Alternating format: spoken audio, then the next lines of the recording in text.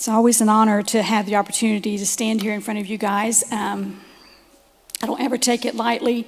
I do want to be sure that I have something that I think will benefit the body of Christ. So tonight I'm going to talk about, and I always try to come up with some kind of title if I have something to say. And I tried to think of what I was going to call it. I kind of settled on the life in the after. I started to call it Ever After. And I tried to call it the after world. And I landed on life in the after. So fairy tales often end with the words, and they lived happily ever after. So this usually follows the defeat of a sinister villain, or after the hero has accomplished some Herculean feat. But that's not really real life, is it? So I want to talk to you about the concept of after these things, or following these things, life in the after, if you will. So life brings us seminal events, some good and some bad. Events are periods of time by which you mark time. You'll look back and say, well, it was before or after mom died. It was before or after the cancer diagnosis. It's before or after I got this job, or before the baby, or before we moved, or before the divorce, or after the divorce, or what happened. We mark time by events that happen. COVID's going to be a pivotal moment in the sociology of the world, right? Because it changed everything. Can you remember the pre-COVID world when you didn't own a mask? And they said, well, just wrap a scarf around your face or something because you had to cover your face, but nobody owned a mask. These little cottage industries popped up all over with people making masks. And before you knew what social distancing was, and when the word quarantine was still relegated to third world countries or to history books, we didn't talk about ever being quarantined. And now we have all this new stuff because COVID came. And it was a pivotal moment in the history of mankind, in modern history anyway. But I want to think tonight about events or periods of time that have the ability to impact us, not just on a physical or a social level, but on a spiritual level. Things that happen that have the opportunity or the ability to impact us in our relationship with the Lord. So this thought's been with me for a while, probably since before the church, before the new building. When I was teaching a session over in the 2236 class on a Wednesday night, and I taught a series on Esther. And in the Bible, there are some stories that give you all the details. And then you have other periods that they don't give you any detail. It's just like skips over big parts of the Bible. And I've always known that that's for a reason. I always thought God puts every detail in the Bible for a reason, because 2 Timothy 3:16 says, all scripture is given by inspiration of God. It's profitable for doctrine, for reproof, for correction, for instruction in righteousness. So when you talk about the story of Esther, chapter 1 begins, it lays all the foundation, and then you have all the familiar story of Esther, how she's taken to the king's palace, and she's prepped for her audience with the king, and all that happens, and she becomes queen, and then Haman is this dastardly man that has this hate of the Jews, and her relationship with Mordecai and the feud between Mordecai and Haman. And all that happens through the book of Esther until you get to chapter 8. In chapter 8, Queen Esther begs for the life of her people, and the king stretches out the scepter. And in verse 7 it says, then the king Ahasuerus said unto Esther the queen and Mordecai the Jew, behold, I have given Esther the house of Haman, and him they have hanged upon the gallows, because he laid his hand upon the Jews. And that's where we end the story, right? Because that's the end of the story of Esther. And when I was teaching it over there, I was like feeling guilty, because did you know there are 2.5 chapters in Esther after that? 2.5 more chapters in the life of Esther after that verse. And I struggled with stopping the lesson there, because I kept thinking there's a reason that those 2.5 chapters are there. There's a reason why we have that, and I didn't feel like I still don't know that I have the answer, but I didn't feel like I had done justice to the entire book of Esther to leave out those 2.5 chapters. So what those 2.5 chapters tell is the story of Mordecai and his legacy. It's not about Esther, it's about Mordecai and how he ensured that the proclamation that delivered the Jews there in Persia also reached the outer reaches of the kingdom, and how that he made sure that that proclamation reached way out into the region. Everyone was saved by the proclamation, not just those in his immediate family, not just those around him. And I want you to notice in chapter 9, verse 7, it says this: the 10 sons of Haman, the son of Hammedatha, the enemy of the Jews, slew they, but on the spoil laid they not their hand. Now, why not take the spoil? Why did Mordecai not take the spoil? Because it wasn't about gaining riches. It was about delivering the Jews. And Mordecai, I think, didn't feel like he earned or deserved that. That was not his calling. His calling was to deliver the Jews. And Mordecai has a lasting legacy. A legacy of a wise man. His story ends like it began, that of a wise and godly man. Now I want to talk a little bit about Gideon. So Gideon, you're familiar with his story as well, right? A lot of familiar stories tonight. Judges chapter 8, Gideon's grinding his grain in secret and hiding so that the Midianites won't come and steal it from him. And the angel appears and gives him instructions. And then there's the fleeces and all the story that goes through there. And then he finally is convinced and he calls up an army and he narrows the army down by the drinking the water and letting them go home if they're afraid. And all this happens. And they gather that night around the Midianites and they blow the trumpets and they break the pitchers and they shout unto the Lord and they are delivered. The scripture says that they ran and cried and fled. There are 100 verses after that tell the story of the life and the after of this event in the life of Gideon. And I want to read you just a few of them. This is in Judges chapter 8, not long after this happens. It's in verse 22. Then the men of Israel said unto Gideon, rule thou over us, both thou and thy son's son also, for thou hast delivered us from the hand of Midian. You're the one that saved us. You are our hero. We want you to be our king. And Gideon said unto them, I will not rule over you, neither shall my son rule over you. The Lord shall rule over you. And Gideon said unto them, I would desire a request of you, that you would give me every man the earrings of his prey, for they had golden earrings because they were Ishmaelites. And the Bible said that they were happy to give him that. And they gave him all the earrings, and it measured up to 1,700 shekels of gold. 1,700 shekels of gold. And I can get really deep into details if I let myself, because I like details. But I did a little bit of research in this, and I thought I'm spending too much time on this. So trying to figure out how much money that was, because I was really curious. How much money in today's money is that 1,700 shekels of gold? And it was like 75 pounds of gold, which I think is like $1.6 million in gold, plus all the other ornaments and all the purple cloth and all the stuff that they had in the spoil. And Gideon took all that and he made this ephod, he set it up, and the Bible says it became a snare to him and to his house. And if you read the story of the legacy of Gideon, it's not pretty. It's not pretty. It's an awful story. It has treachery and murder and fighting in his family. And I think about that. So the balance here is Mordecai and Gideon. Both people called, both people that were part of a miraculous delivery, both people that were the vessel of the Lord to bring about his will or his purpose in their generation. But how do they respond to that? And I think of the verse in Isaiah 42:8 that says, I am the Lord, that is my name, and my glory will I not give to another, neither my praise to graven images. It's my humble opinion, just my opinion, that sometimes we are more vulnerable to failure in times of great blessing rather than in times of great need.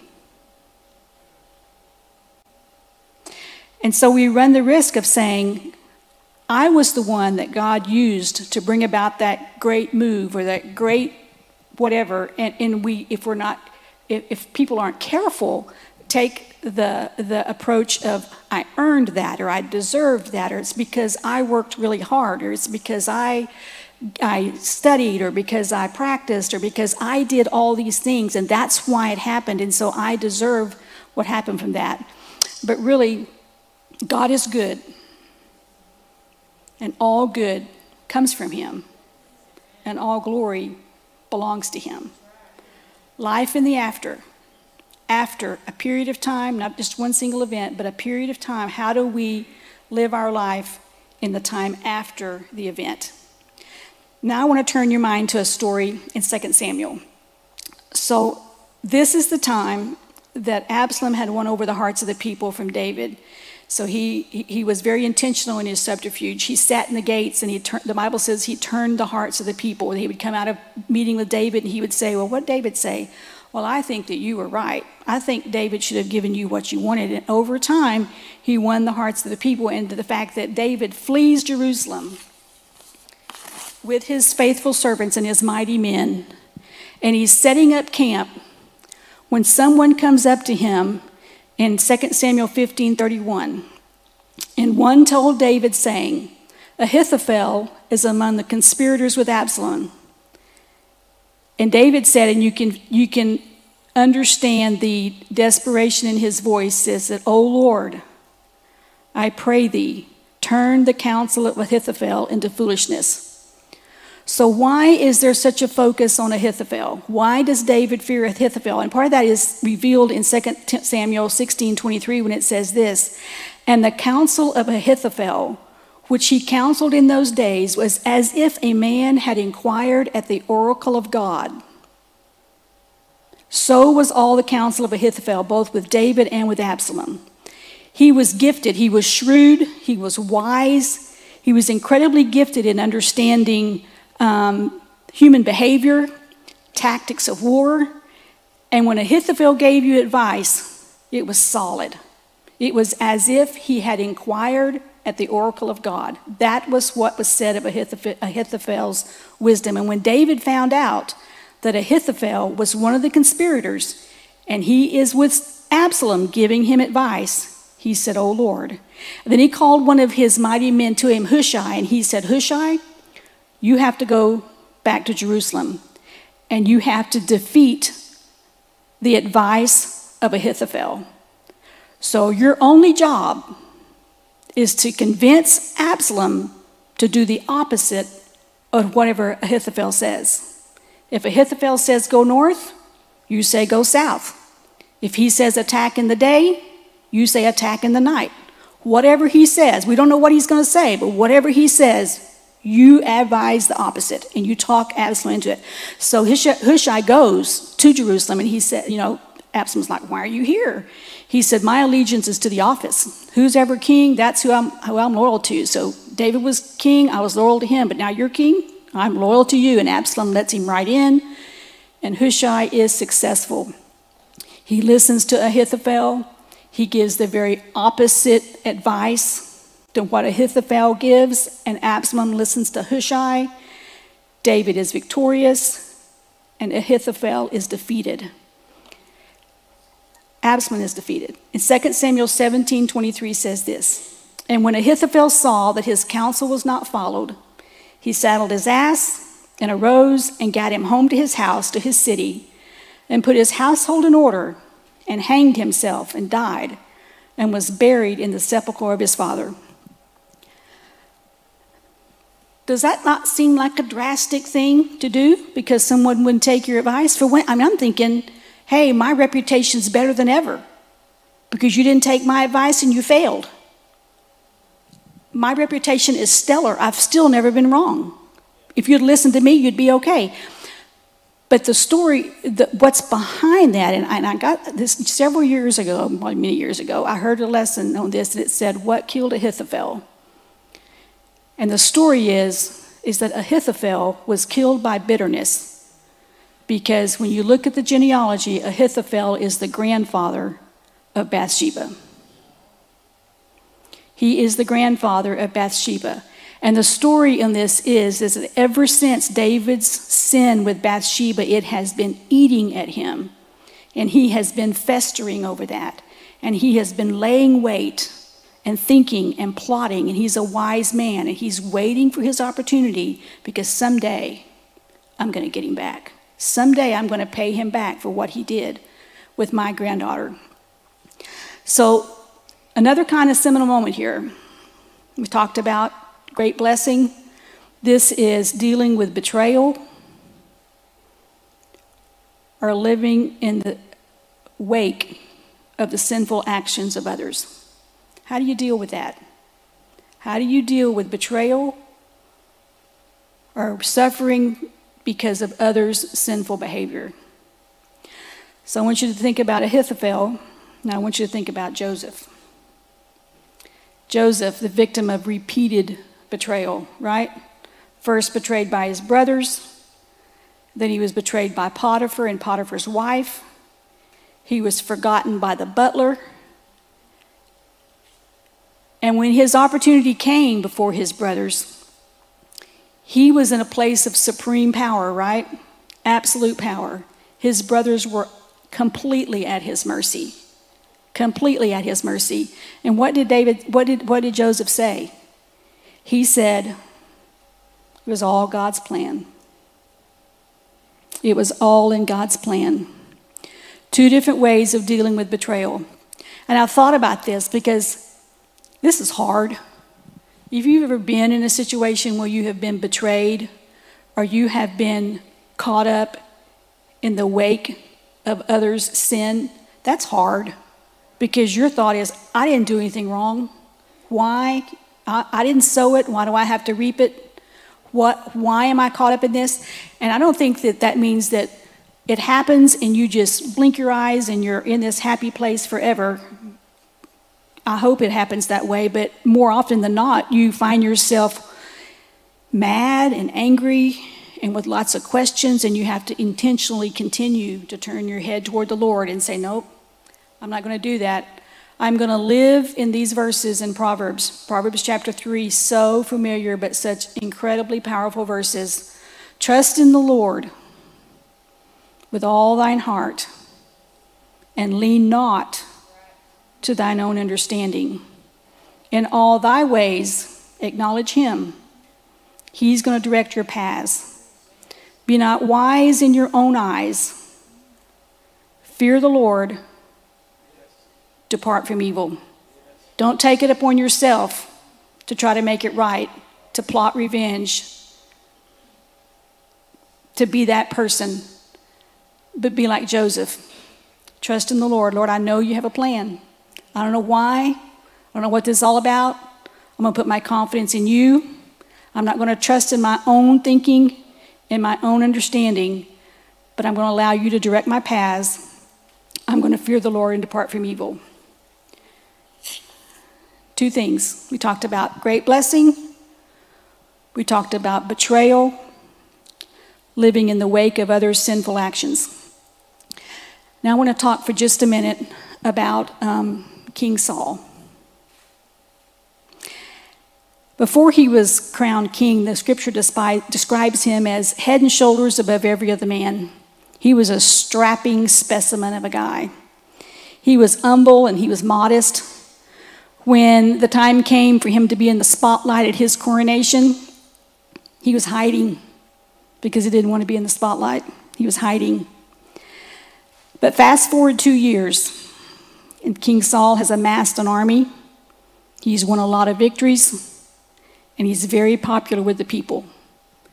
Very popular with the people. People like him. They say he's great, he's amazing, he's handsome, he's powerful. He's King Saul.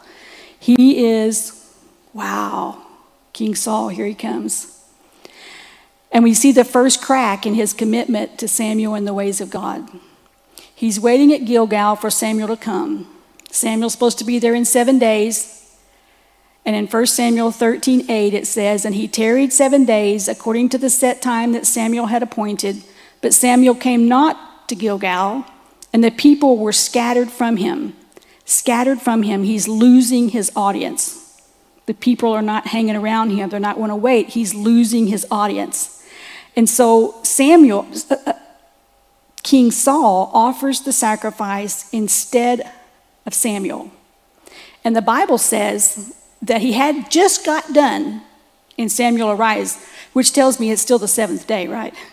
So it's same day. In the same day, he's there on time. It's just not on King Saul's time. So Saul offered the sacrifice, which was a duty reserved only for Samuel. And when Samuel asked him what happened, his excuse was, do I have this one on the?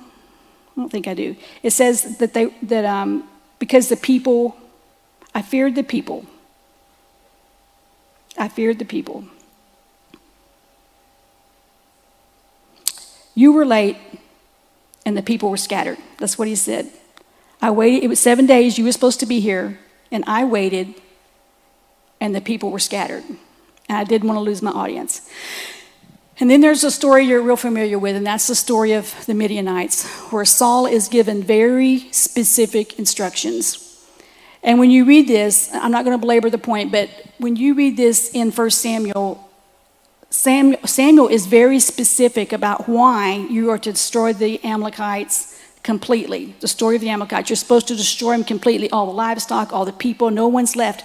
And the reason is because this is a direct result of when the children of Israel were coming through the wilderness and the actions that the Amalekites took against the children of Israel in the wilderness.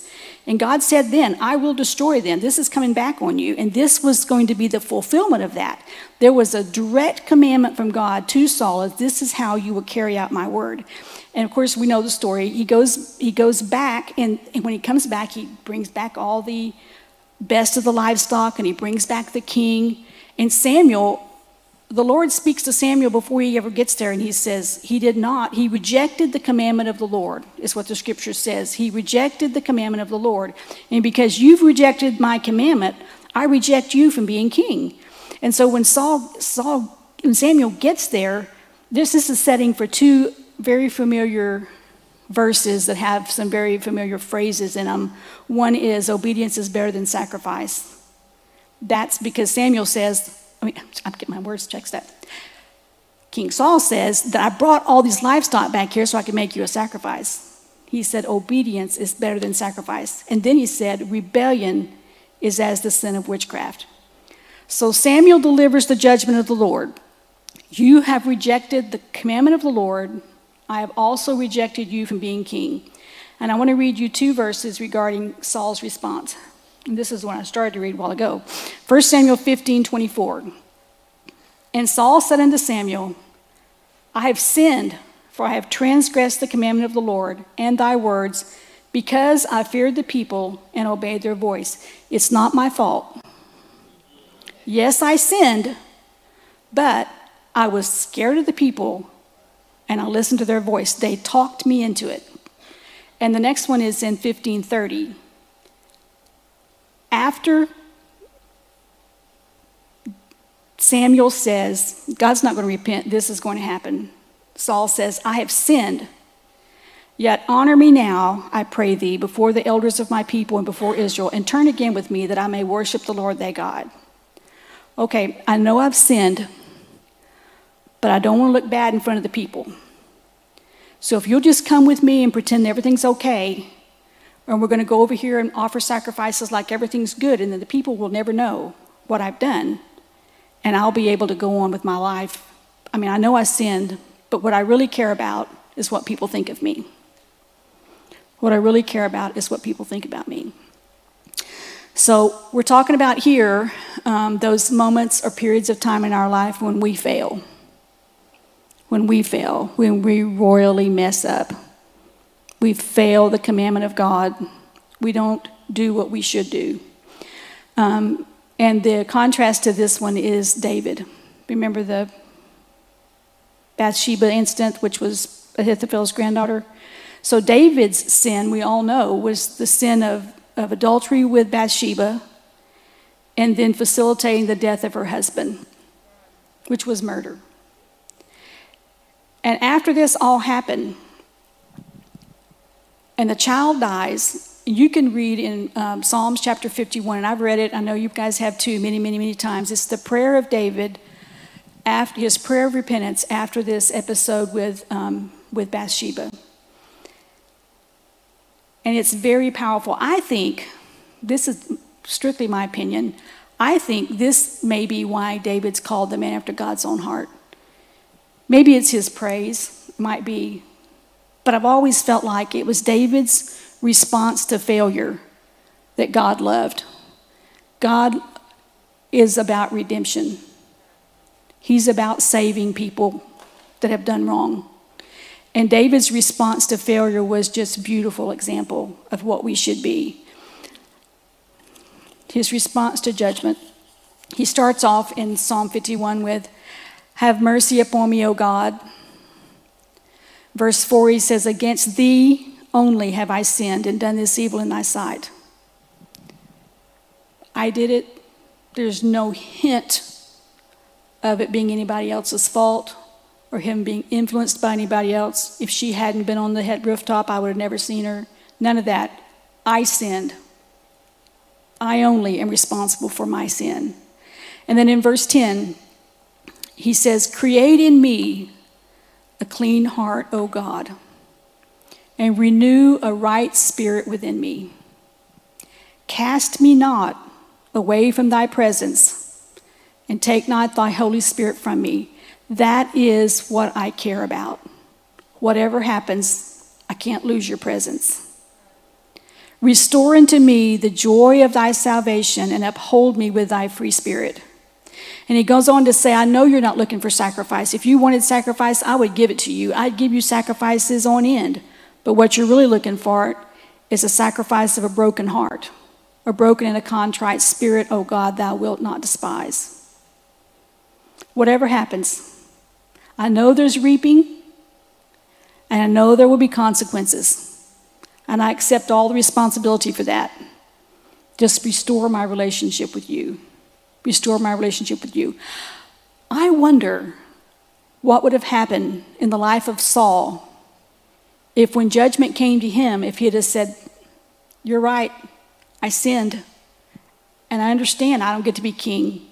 I understand the kingdom's gone from me, and that's okay, take the kingdom. But I need to make it right between me and God. I need forgiveness. I need to move on. I know that there's reaping. I know that there are consequences, but I got to fix this between me and God." Because you see, this was early in King Saul's reign, probably maybe 5 years in, maybe 7. Do you know how long King Saul reigned? 40 years. So the kingdom wasn't ripped from him the next day. It was ripped from his lineage. His children never became king. And I just think about that. I think, what if what a different life in the after if Saul's response had been, "Okay, I get it, I sinned, take the kingdom. That's right, it was all on me, but restore my relationship." But instead, the after is different. Defining moments. When we've sinned, we've broken trust, we've fallen to temptation, David gives us the perfect example. Take responsibility and know that there's likely reaping and consequence. But I'm going to restore my relationship with the Lord, but I'm going to let him guide me and lead me through all the stuff that is to come. Have you ever heard, anybody in here ever heard of E plus R equals O? Nobody? Well, I'm going to give you a revelatory thing tonight here. This is great with parenting. E plus R equals O. Event plus response equals outcome. Event plus response equals outcome. So the event has happened. I can't go back in time and change that. If it was my fault or your fault or their fault, if it was fair, if it wasn't fair, whatever happened, the event has happened. We're looking in past tense. The event has happened. Any impact, any input I have on the outcome of this event is my response to it. That's where my control is. This happened to me, this plus my response equals the outcome. E plus R equals O. Powerful stuff, isn't it? It's very scripturally based. Very scripturally based. But it's a succinct way of looking at it. When these things happen, the good, the bad, the ugly, when they happen, how do I respond to that? That is what gives me the outcome. And I want to talk just for a minute about the life's not fair stuff. Why me? Why my child? Why not a miracle for me? Does God hear me? Couldn't he have prevented this, or couldn't he have healed, or couldn't he have had delivered? Why me? Why did I not get what I prayed for? Why? Life is just not fair. It's just not fair. And if you've never lived there yet, I pray you never do, but it seems like we all get there sooner or later. So I want to talk to you a minute about James and John. James and John, brothers. So you hardly find one mentioned without the other throughout the Gospels, right? Peter and Andrew were brothers too, but you don't hear them talked about like you do James and John. James and John were in business together when Jesus called them to be disciples. They were the sons of Zebedee, also called the sons of thunder, right? They were buds. They were together. They were together a lot. And Peter and James and John created that, or made up that inner circle of Jesus' disciples. They were the three that was at the Mount of Transfiguration. Those three, Peter, James, and John. And then you get to the Garden of Gethsemane. Throughout the whole ministry of Jesus, you find Peter, James, and John in that inner circle. And then at the Garden of Gethsemane, those are the three that are taken further into the garden with Jesus, participants in the most integral parts of his ministry. And then Jesus is resurrected, ascends back into heaven, and we get into the book of Acts. And in chapter 2, you have the day of Pentecost. In chapter 3, the lame man's at the gate beautiful. In chapter 7, you have the stoning of Stephen. In chapter 8, Philip and the great revival in Samaria. In chapter 9, Saul of Tarsus is converted. In chapter 10, Cornelius is brought to the kingdom. And then you get to chapter 12, verse 1. Now about that time, Herod the king stretched forth his hand to vex certain of the church, and he killed James with a sword. Have you ever thought about John? I think a lot about John when I read that. This is his brother. This is his brother that he has been so close to in ministry. He's part of the inner circle. He's the top three. This is James. Why would this happen? And if John got by that, the next part of it is what really would make him struggle. Because it says when Herod saw that it pleased the Jews, he proceeded and took Peter as well. But guess what happened to Peter? God sent an angel for Peter.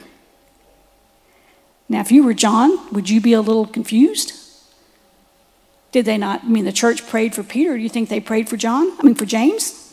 I know for one thing, when Peter got out of prison, he knew exactly where the prayer meeting was. He knew exactly where the prayer meeting was, went right there. Why does my brother lose his head and God sends an angel for Peter? Why does that happen? Now, the Bible doesn't say anything about John having any doubts. That's just my opinion. And it's something the Lord blessed me with when my dad passed. And I don't remember how I got this thought, but I remember I struggled when my dad died of cancer at 65. He was a good man, just getting started in his retirement. And I didn't understand why we prayed so hard, and God. And I know other people that were not near as good a person as my dad that got healed. That's my opinion. Why? Why does that happen? And I read this and I thought about this and I thought, John had to have had just a minute of why James? Why James? But I do know this, 20 years after this event is when John wrote the Gospel of John. When you read the Gospel of John, it says, John the Beloved, he refers to himself as the disciple that Jesus loved. The disciple that Jesus loved. He never got past understanding that Jesus loved him, no matter what happened. And if you read in the end of, in 1 John, that he wrote as well, chapter 4, verses 7 and 8, Beloved, let us love one another. For love is of God, and everyone that loveth is born of God and knoweth God. He that loveth not knoweth not God, for God is love. God is love. That's the testimony of someone that lived through something that wasn't fair. That wasn't fair. So if I had to wrap up, I would wrap up with this. Another very familiar story when the disciples are out on the boat and Jesus comes walking to them on the water. And he beckons Peter out of the boat. And Peter steps out of the boat and he's walking on the water until what happens? He what? He took his eyes off of Jesus and he started looking at the waves and he started sinking. So in all these things that happen to us in life, and we have opportunity to be tripped up, or we have opportunity to be bitter, or we have opportunity to put too much confidence in ourselves, all of these times of life in the after, if we keep our eyes on the Lord, if we keep our confidence in him, keep our faith centered on him, then he will surely take us to the happy ever after. God bless you.